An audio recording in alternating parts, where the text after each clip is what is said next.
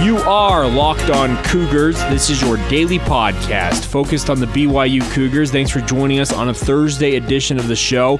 A lot to get to like usual, talking about one of the more epic comebacks in BYU basketball history and our great moments of BYU sports. We'll get to that. Also need to talk a little bit about the transfer portal. BYU basketball in the running for a number of guard prospects.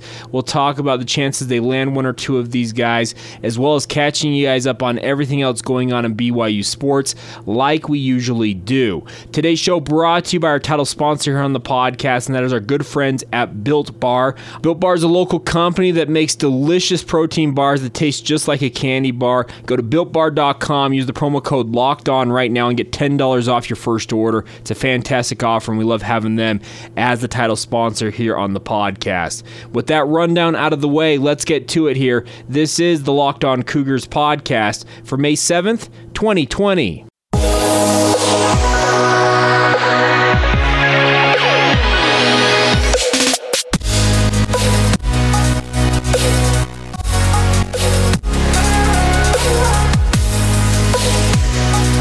What's up, everybody? I'm Jake Hatch, your host here on Locked On Cougars, your resident BYU insider. I work for the Zone Sports Network in Salt Lake City, Utah. Thanks again for taking the time to download this podcast, your daily podcast. I mean that sincerely, daily podcast as we talk BYU sports with you guys. Make sure to hit that follow button if you're listening to us on Spotify, or the subscribe button if you're listening to us on Apple Podcasts. That way you never miss one of these episodes as we make sure that you guys are always caught up on everything going on with the Cougars. Starting off today's show, wanted to look at the transfer portal for BYU basketball, and Robbie McCombs over at Vanquish the Foe did a good job looking at the different prospects or the different guys still in the portal that BYU is reportedly in the mix for, and I thought he did a great job breaking down each of their games. So I wanted to highlight a couple of the players and people that are athletes I think that BYU basketball very much is in the mix for, and if they might be able to land them. I think the first one, and because he said it himself, is Franco Miller, redshirt sophomore from Ole Miss. Miller looking for more playing time. A kid that has a lot of athleticism. You can really see it in his game, from his film, from high school, etc. He redshirted his first year in college after suffering a fractured kneecap. That sounds just absolutely awful in terms of an injury, because that just sounds like you'd have a hard time doing much of anything. But Miller, his biggest thing is he has great size for a point guard, which is apparently what BYU is looking at. I guess I should start there.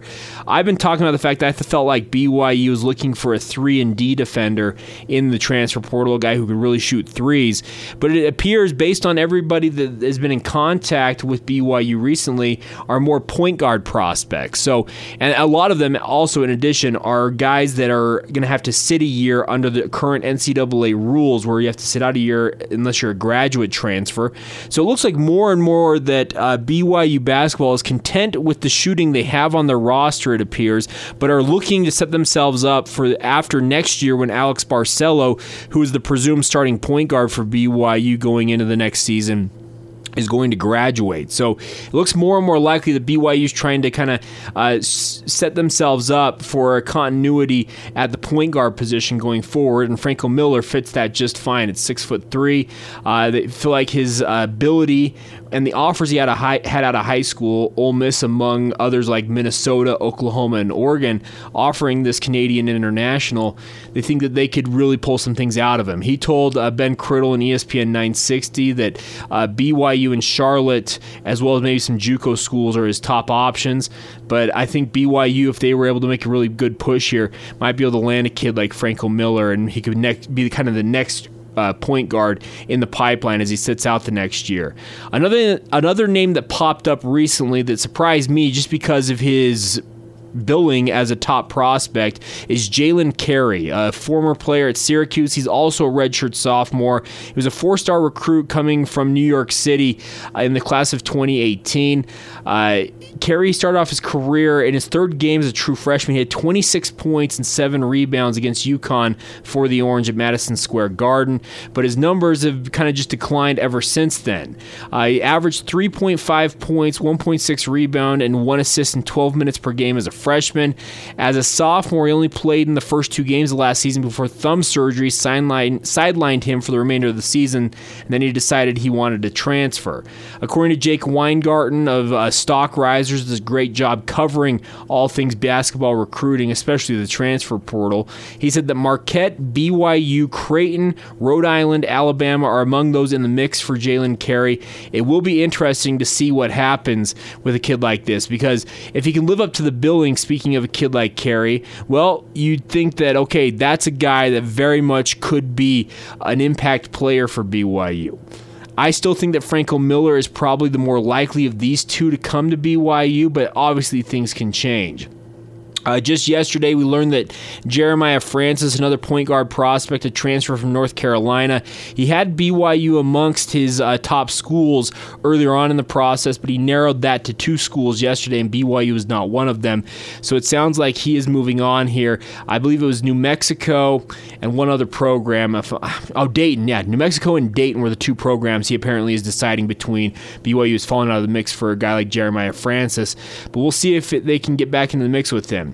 One of the guys that I've talked about pretty heavily here on the podcast, if BYU does want to go the true offensive route, where a guy just pure offense, it's Jonah Antonio from UNLV. The native of Perth, Australia, really just gets his shots up. Hasn't necessarily shot a high percentage from 3 during his career with the Runnin' Rebels in the college game, but maybe BYU could be the right system for him to maybe cut back on his attempts, find better attempts or more high percentage attempts, and improve his percentage as a 3-point shooter. He is a graduate transfer, but like I said, in looking at how BYU's kind of gone about the transfer portal in the last week or so, it appears that they're prioritizing point guards versus guys who can just come in and be instant offense wing players like a Jonah Antonio. So it looks very interesting to me all the way around, just kind of seeing how things go with the transfer portal and how BYU is approaching this. One other name to keep an eye on that I think is going to be a longer shot is Anthony Nelson from Seton Hall. He has BYU still amongst his final 5 schools, alongside Oregon State, Manhattan, Long Beach State, and Rhode Island.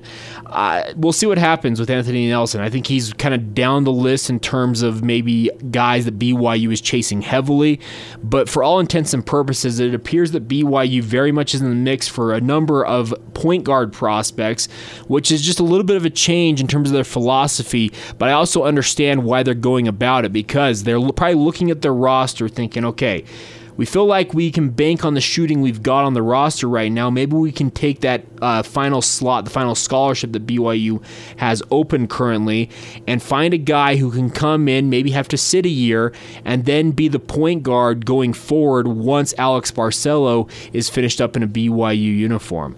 I think that's a good way to think about it. It wasn't something that I had considered, but I'm not being paid the big bucks to make the calls on the BYU basketball program. I'm a second guesser, I guess you could call it. I'm a podcaster who covers BYU as a media member, and I look at it a little bit differently, but I think this is a pretty wise move on BYU basketball's part to really do their due diligence, look at every option, kind of make sure that their roster is rounded out, not for just 1 year, but going forward beyond just next season. And I think that the point guards they're currently in the mix for, I think it's a fantastic way to go about it, and here's hoping that it pays off for them.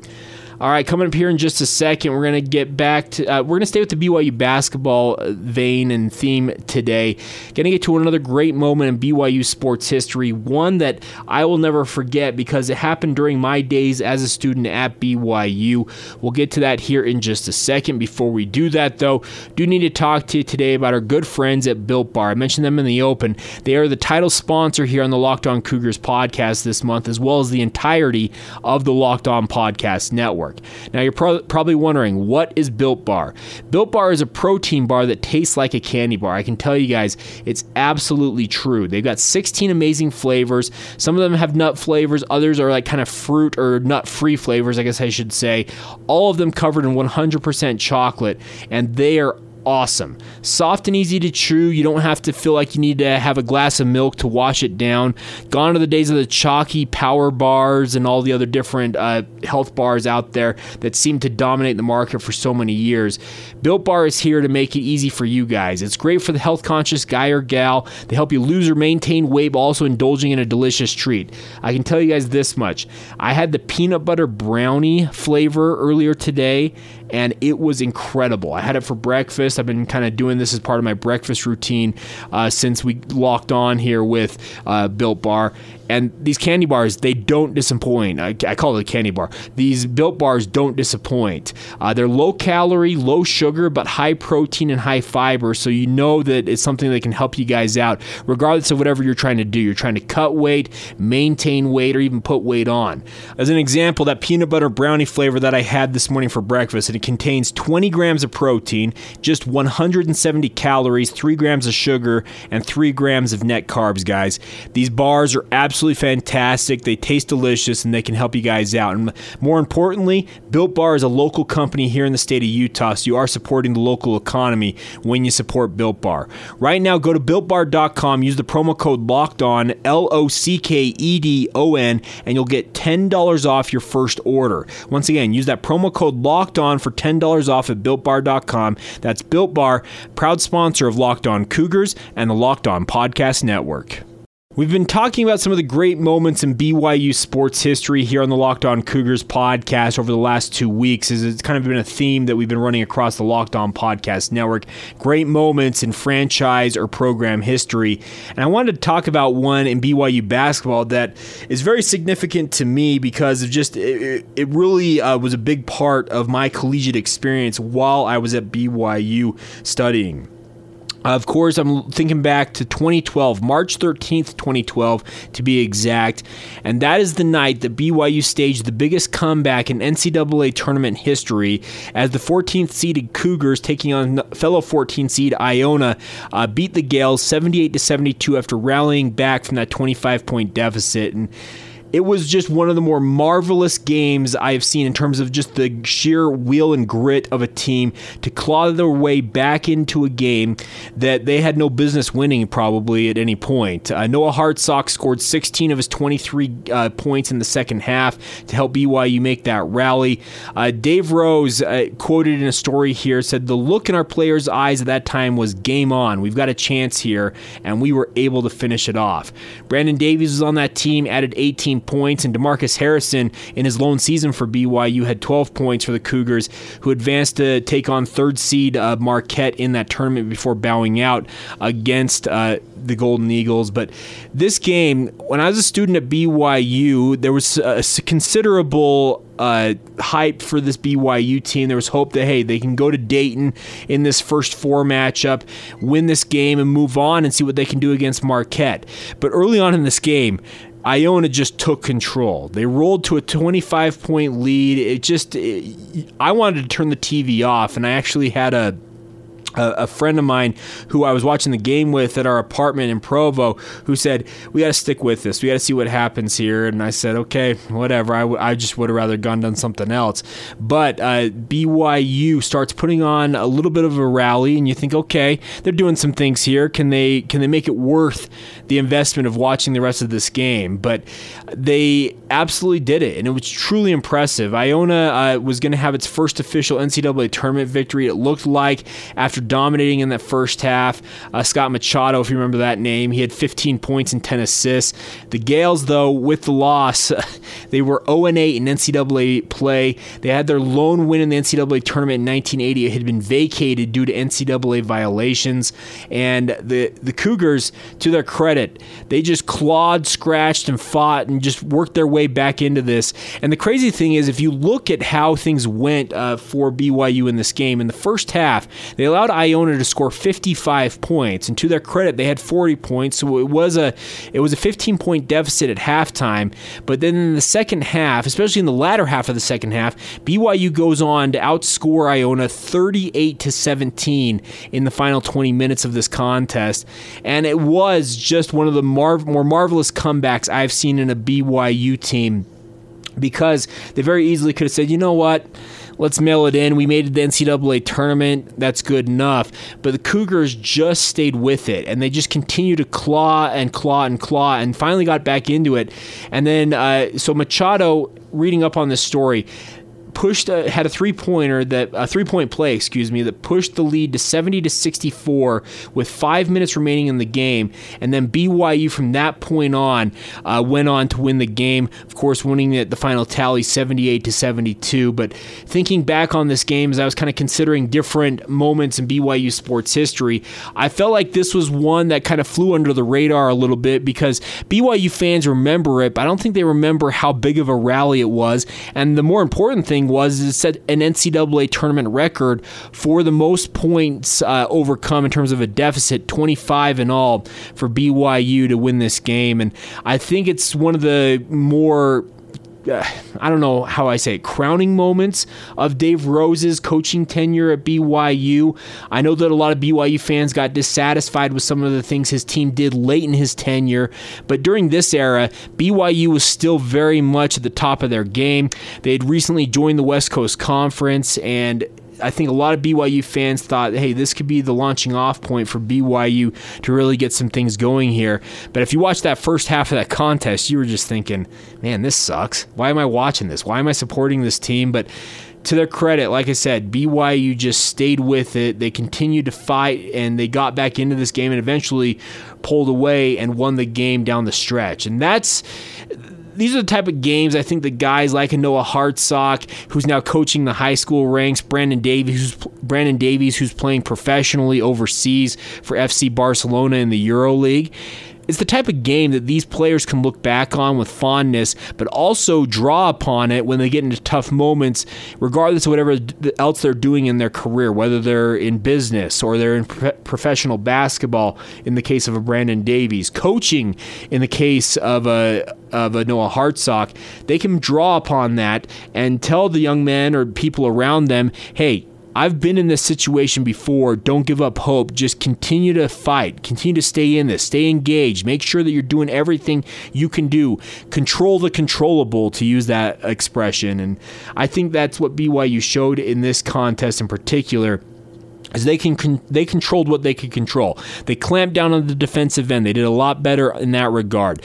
They got better on offense. They were pretty good on offense all night long, because 78 points in the college game is impressive, especially when you faced off against a team like Iona, who that season had been the highest scoring team in NCAA basketball, I think averaging over 80 points a game. So to hold them to 72 points, it's an accomplishment, especially after they had put up 55 in the first half and were on their way, it looked like, to a 100-point outing. So big credit to BYU, and I think it was an easy pick and another great pick here as we look back at great moments in BYU sports history. Of course, BYU rallying to beat Iona in the first round out there in Dayton in 2012. All right, it's been a very basketball-heavy show, and there's going to continue to be some more BYU basketball news we need to talk about here in just a moment. Before we do that, though, a request for you guys. If you're listening to this podcast, and you've been listening for some time, please leave us a favorable rating and review, especially if you're listening to us on Apple Podcasts. The 5-star ratings are worth their weight in podcast gold. They really help us in terms of what I'm trying to say, the algorithm that Apple uses to promote podcasts. If they see people leaving ratings and reviews, they're actually more apt to promote it internally via their algorithms, etc., than they are otherwise. So a request for you guys, leave us a 5-star rating if you think we're worthy of that. Also leave us a sentence or two in the comments section, the review section, of what you like about the podcast, and feel free to weigh in anytime you guys want as well on social media, Facebook, Instagram, and Twitter. The show is available there at Locked On Cougars. My personal Twitter feed is at Jacob C. Hatch if you so desire to follow my personal thoughts and my personal Twitter feed. And if you want to drop the show a note anytime via email, you can do that as well by emailing us at lockedonbyu@gmail.com.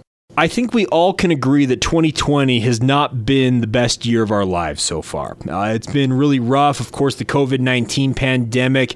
Now, what are they? The killer hornets, the death hornets, whatever they're calling them, that have come in from Asia that are apparently poised to become an infestation here in the United States.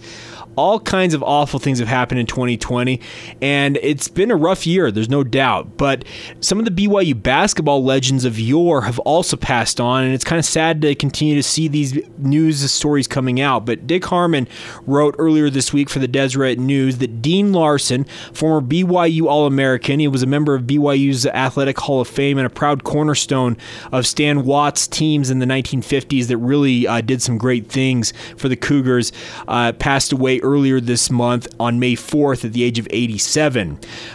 Recently, BYU has seen guys like Herschel Bones Peterson, Roland Minson, Mel Hutchins, and also former BYU coach and former USU/Utah coach/player Liddell Anderson also have passed away recently. So it's crazy to look at some of the names of the legends that have passed on from BYU in terms of their basketball program. Dick Harmon has a great line here in his latest column for the Deseret News. Says, all I know is that there's a BYU alumni team organized in heaven. Someone's got good draft picks, and that's absolutely the truth, because Dick Harmon just recently wrote a 5-part series on the greatness of Kresimir Ćosić. If you wanted to read up on one of the greatest BYU basketball players and a Yugoslavian hero, Croatian international, did some great things in a BYU uniform, and then went on to really do some great things for the Church of Jesus Christ of Latter-day Saints, as well as basketball in Europe.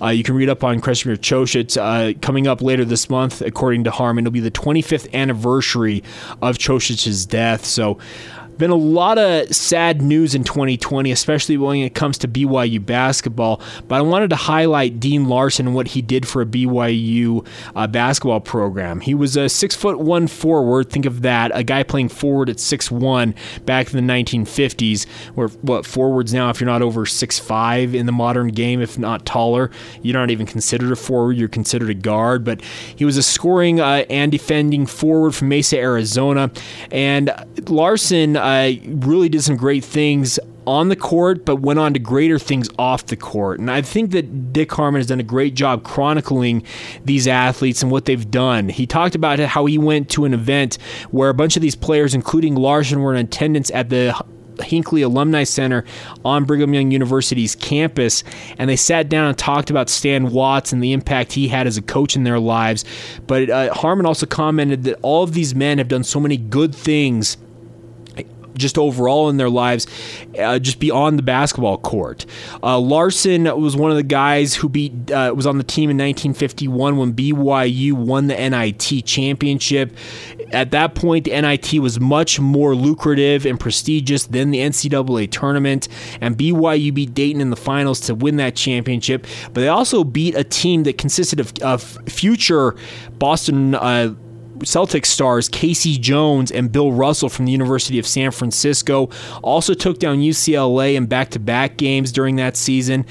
These BYU teams that guys like Dean Larson and Roland Minson were part of, I don't know how many BYU fans remember how great they were. You'd have to be a fairly elderly BYU fan to remember seeing these teams play, but you can read up on these teams, and they truly were impressive. BYU has had some incredible basketball teams in its history. You can think of the Jimmer Fredette era. You can think of Danny Ainge. But you go back to Stan Watts teams back there in the 1950s/early 1960s, and they are some of the elite basketball programs for BYU. And the incredible part about this was winning that 1951 NIT championship, and I hadn't recalled this until I read it. It was Watts' second year as coach at BYU, considering they didn't have a practice court. The Smith Fieldhouse there in Provo was still under construction, so the Cougars played games at Springville High School and the University of Utah to get ready for games.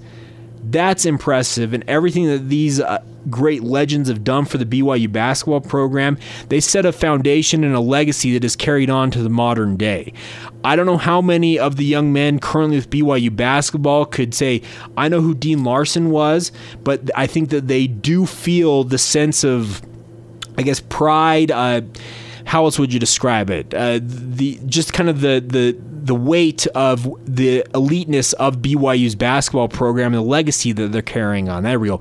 Legacy. It's a term that we throw around often, but I think guys like Dean Larson, along with his former teammates, they really set forth what BYU basketball could be, the kind of difference maker it could be in the world with the young men that came from the program, but also what it could do on the court.